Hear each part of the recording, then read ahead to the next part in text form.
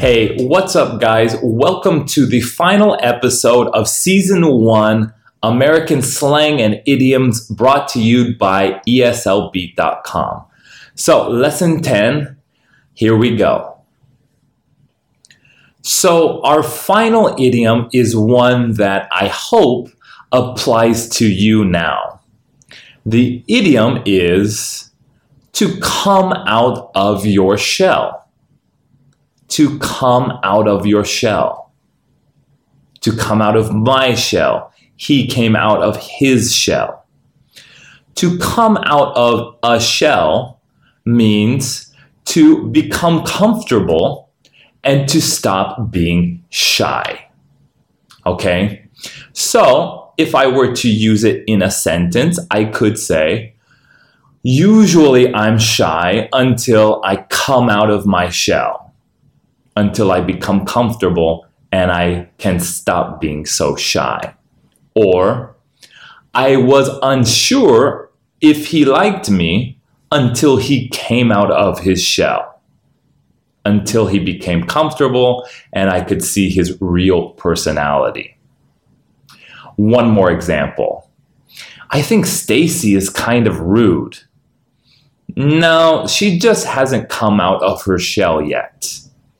So come out of her shell in the sentence means she hasn't become comfortable. We can't see her real personality because she's still being a little bit shy. This is to come out of your shell. Okay, on to our final piece of slang for season 1. The piece of slang that I'm going to teach you today, I'm sure you have seen it on TV or in movies. The slang is wrap it up. Wrap it up. Okay, to wrap it up is to finish something. Okay, so if you're talking on the telephone and someone is outside saying, wrap it up, wrap it up. This means finish your telephone conversation. Okay, or if some people are fighting, you can break up the fight by saying, hey, wrap it up. Okay, stop it, finish it.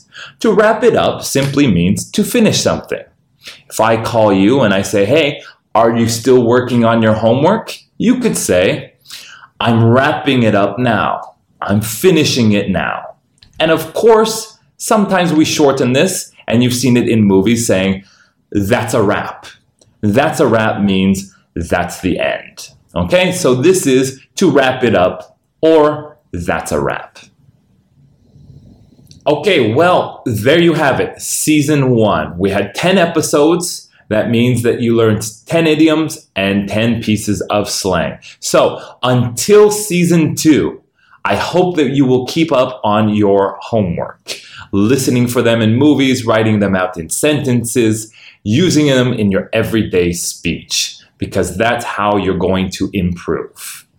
If you want more information on how to continue studying English, visit ESLbeat.com, where you can find other activities to use, other resources. You can also take lessons on Skype with me. Okay? So, until season 2, I'll see you next time.